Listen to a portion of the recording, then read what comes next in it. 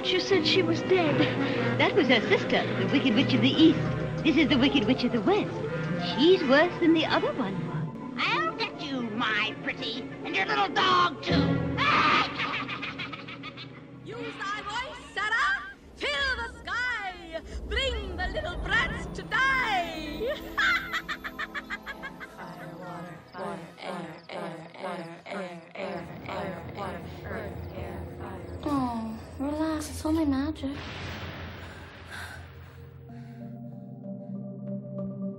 When we hear the word witch, we tend to conjure up images of women with pointy hats and warty chins, flying through the air on their broomsticks and cackling away into the night. And that's not really accurate. Throughout history, witches were thought to be doing the devil's work, when in fact they were mostly natural healers with a strong connection to nature. They were predominantly women too, whose choice of profession was misunderstood and often used against them for ulterior motives. Despite tens of thousands of women throughout the ages being persecuted and executed for being a witch, witchcraft is still around. In fact, there's a rapidly growing subculture on TikTok called WitchTok.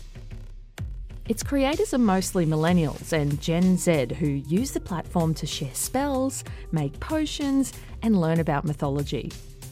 Videos with the hashtag WitchTok have clocked up billions of views. Hey, I'm Vanessa Fuchs, and in this episode of Branch Out, I have a chat to a modern witch and pagan, Christina Oakley Harrington. Christina left academia to found Treadwell's, an unconventional and esoteric bookshop in London dedicated to the occult, the mystical, magical, and supernatural. Keep listening to learn about the integral role of plants in witchcraft and why so many young people are being drawn to it again.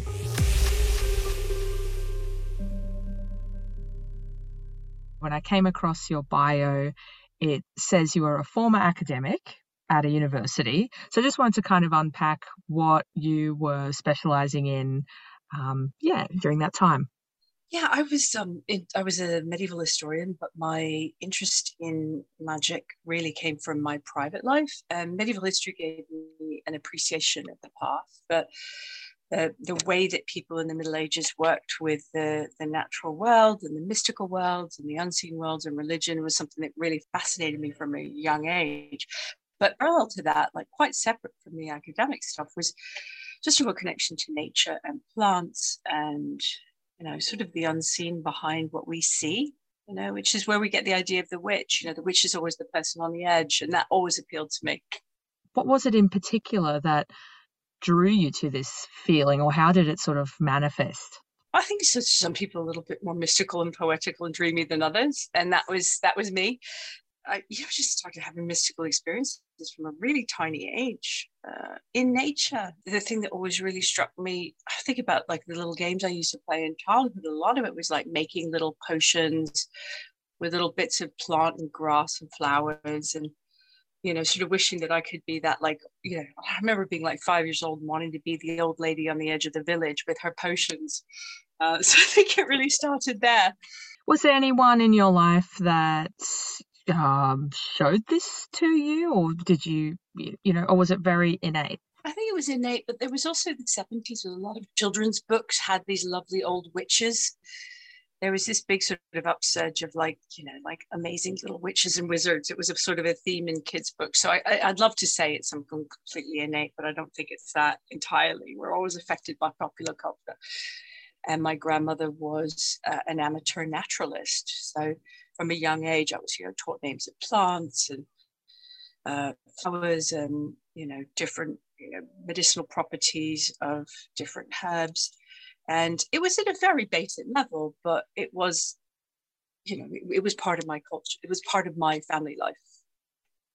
So between sort of these early experiences to now, maybe kind of explain the defining moments, throughout that journey and how you now class yourself, or not class yourself, but I don't know what the terminology is. You're a pagan, right?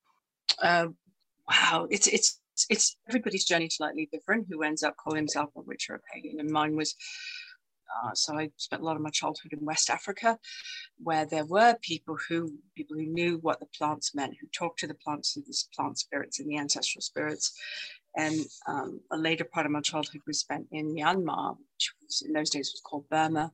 And there was a very big culture of spirit transpossession, offerings you make to local spirits to help them pass on to the next world. And this was something that was very much part of my normal life. But I was very aware that I'm a European, half American, half English white girl. And so when we went back to the West, North America, and to England, I sort of was always looking for the equivalent of that, because I have this mystical bent, and this come from a family where herbs and plants are important. And I eventually did find some people who under whom I apprenticed, and the spirituality of nature and of gods and goddesses interwoven with the landscape in Europe is called pagan. The people who do magic are always called witches. Sometimes they're demonized, sometimes they're kind of thought of as white witches, but that's our word. I can understand that. I think still for the everyday person, when they hear witch and witchcraft, it's got this evil kind of intent behind it. I'm sure people conjure up, the big warty nose and the eating children and all of those scary tales. So is there actually a definition of witch, or it's too subjective? Yeah, it's too subjective. It's the witch is always the person on the outside. In a rational culture, which really makes a big binary between, what's provable and what's not provable, then, the witch is the person who's irrational. In a world that's very divided between good and evil, the person who's evil is called a witch. So it's a word that's always thrown at the outsider, and it's been reclaimed. Just the word shaman is an understood word. Even it's a very, very colonial word, but in African societies, we have the sangomas, the spiritual engagement people. They're used to be called witch doctors. So there are all these words that we have for people in other societies who do this work, but in our own society, that word's given to the demonized person, woman. So I really love that Europeans and Western people have reclaimed that word, because we didn't have a word for it before.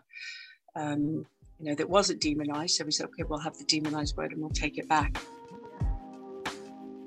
Coming up after the break, Christina explains what a spell is, and you'll learn about an important plant in folklore with the very unique smell.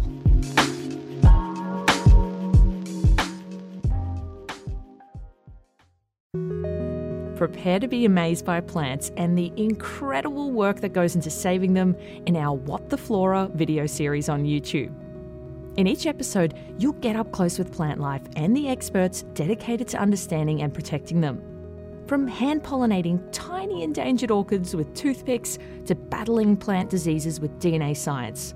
What the Flora is your chance to see our science and horticulture in action like never before.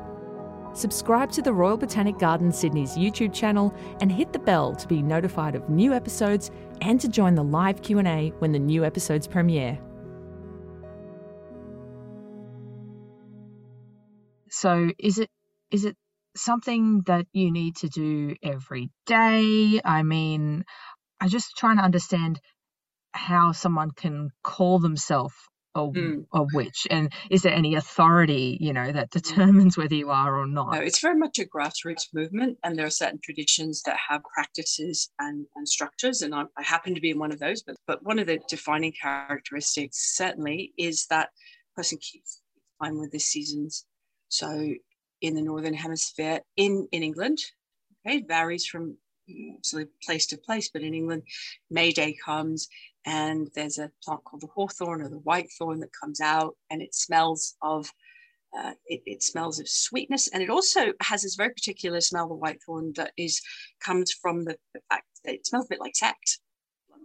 And they found out that there's a chemical component in the whitethorn blossom, which is also in human sexual fluids, which is why when you walk around in an English field or even down the streets of London, in the leafier areas, that like around May Day, it smells like the sheets the morning after.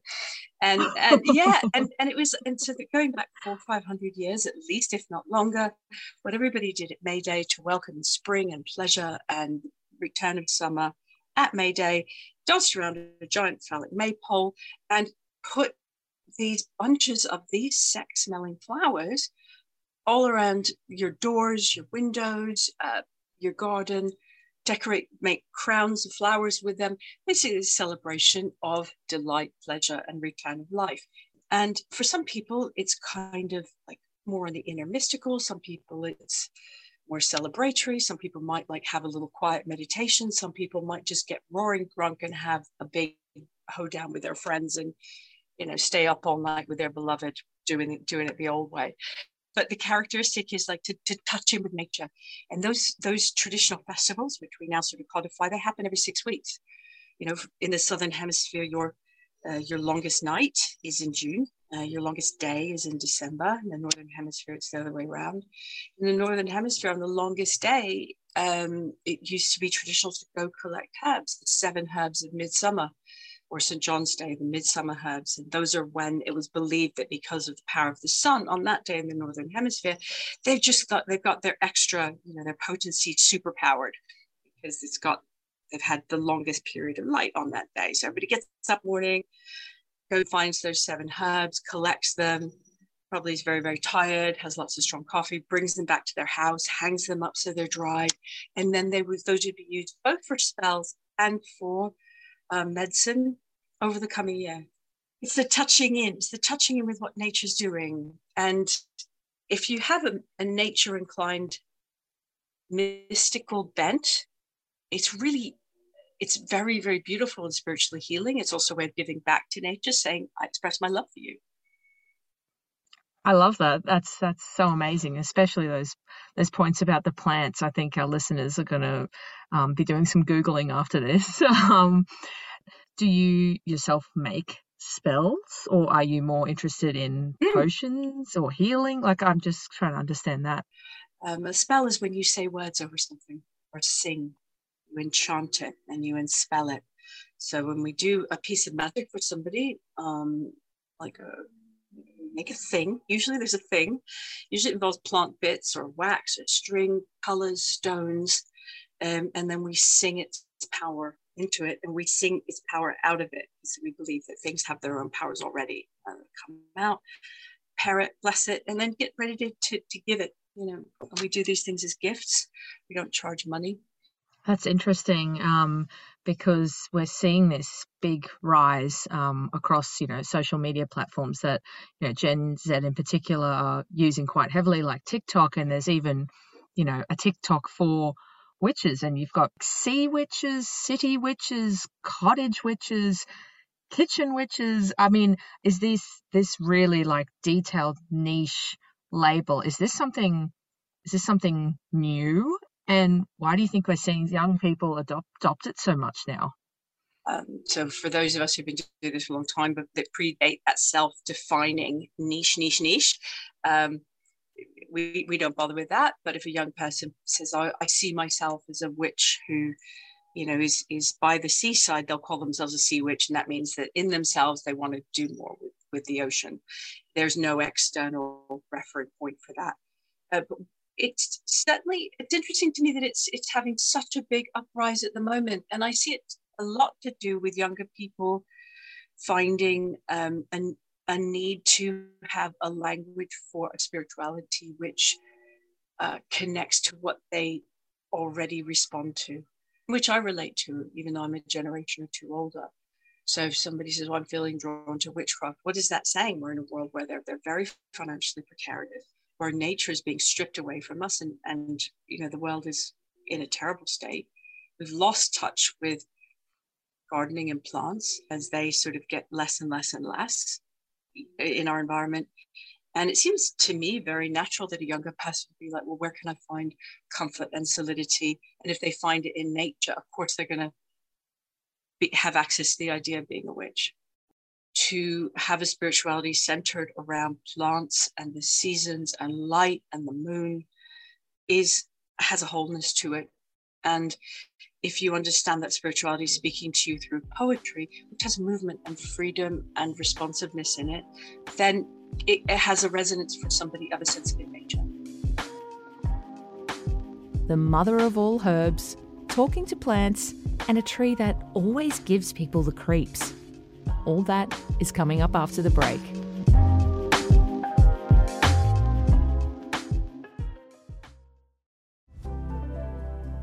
To ensure all our botanic gardens across Sydney remain places of outstanding horticultural beauty, scientific institutions at the forefront of research, and important centres of learning, we need your support. There are heaps of ways you can do this too. You can volunteer, make a one-off or monthly donation, leave a legacy, or you can become a member. Just head to the Join and Support button at the top of any of the garden's websites to find out how you can make a valuable contribution and protect plants for generations to come.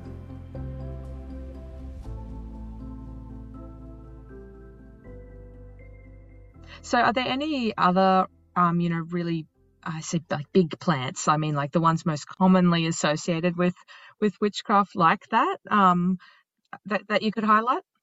The biggest one having its huge popularity moment is a plant called mugwort or Artemisia. And the Germans called it, the mother of all herbs.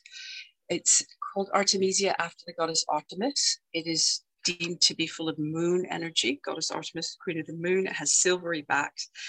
It has been understood in the British Isles and other parts of Europe as being a plant that wherever you sprinkle it, consume it, it gives blessing and goodness and clears a room, clears a space, clears a person's energy, brings good fortune. So often mugwort tea is drunk now to have good dreams, have visionary dreams. It's a lovely, lovely plant. And the crazy thing is it's everywhere if you live in the south of England. Yeah, I mean, the other one that has been used for 1,000 years that nobody remembers at the moment, like on a big campaign, is agrimony. Again, this is a scrubby herb found everywhere, roadsides here. And agrimony is used in tea, used in potions, used in spells, used in house charms, as just good energy plant. And I personally love it, but because it hasn't had a popularity revival yet on TikTok, not that many people know about it, but they will. If it gets on TikTok, we'll have a run on agrimony. So these are ones that are bringing good fortune, good things, positive stuff. Are there plants that are used? I mean, is this even part of a witch's repertoire to do bad things? Or are there negative plants? Oh, that's an amazing subject. People who are dedicated, which as I am, so I was apprenticed and I was initiated, we take an oath that we will never do harm, magically or even in our daily life. The plants that are about death, the death plants, belladonna, aconite, monkshood, various death herbs, they are also, interestingly enough, they're plants that have always been used and are still used in medicine for sedation, pain relief. So somebody's cursing plant is also somebody else's healing plant. Those very, very plants are the things that get somebody through having their leg cut off. For some reason, I don't know why, in all across Europe, in the British Isles, walnut trees were black walnut trees, ooh, don't know. And I don't have a black walnut where I live, so I've never spent any time with a black walnut tree. If I ever find one, I will. I'll sit under it for a day and I'll say, okay, am I getting the creeps? But I've never had the opportunity to test it out yet. Anybody who does, listeners, if you have a black walnut tree, spend a little time with it, do write in, see whether you have some thoughts or experiences of why it's considered a very bad luck tree. That's interesting about that plant communication aspect, because I was reading an article on The Atlantic when I was looking into this rise in modern witches, and one of the witches interviewed calls herself a plant witch, and she says she can communicate with her succulents. So it's very specific. I know you can't speak for her, but is this an ability that you're aware of? Is it something you possess? Some people want to get very, very defined about things. I can do this, I can't do that. I don't really move in circles where people make those big statements. And what I will say is that if you spend a long enough time with any living thing and you're able to relax enough and be open enough, you'll start having feelings. For some people, they're very vivid. For some people, they're very, very subtle.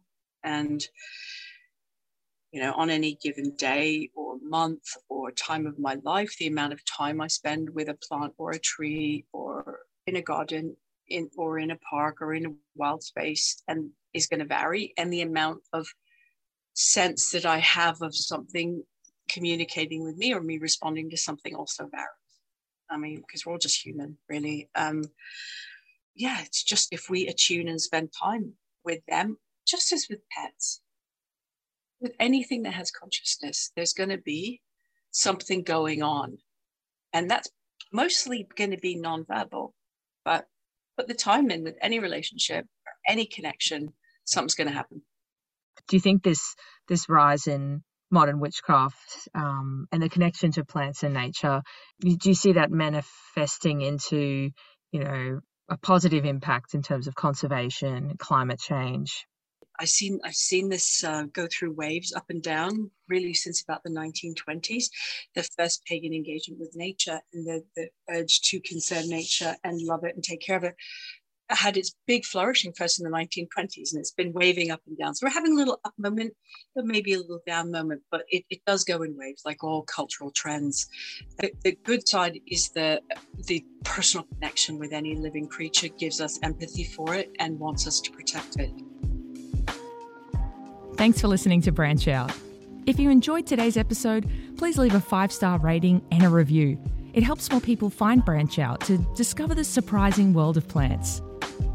Next week is another Fast Flora Facts episode, where I share the most interesting bite-sized chunks of research, stories, and just downright cool facts about everything to do with plants. Here's a little preview. Discovering what the plant species is and where it comes from can help identify how the plant was used or where and when the crime took place. To get every Branch Out episode, make sure you hit subscribe on your podcast app or follow if you're listening on Spotify. I'm Vanessa Fuchs, and this episode of Branch Out was produced by Dan Butler.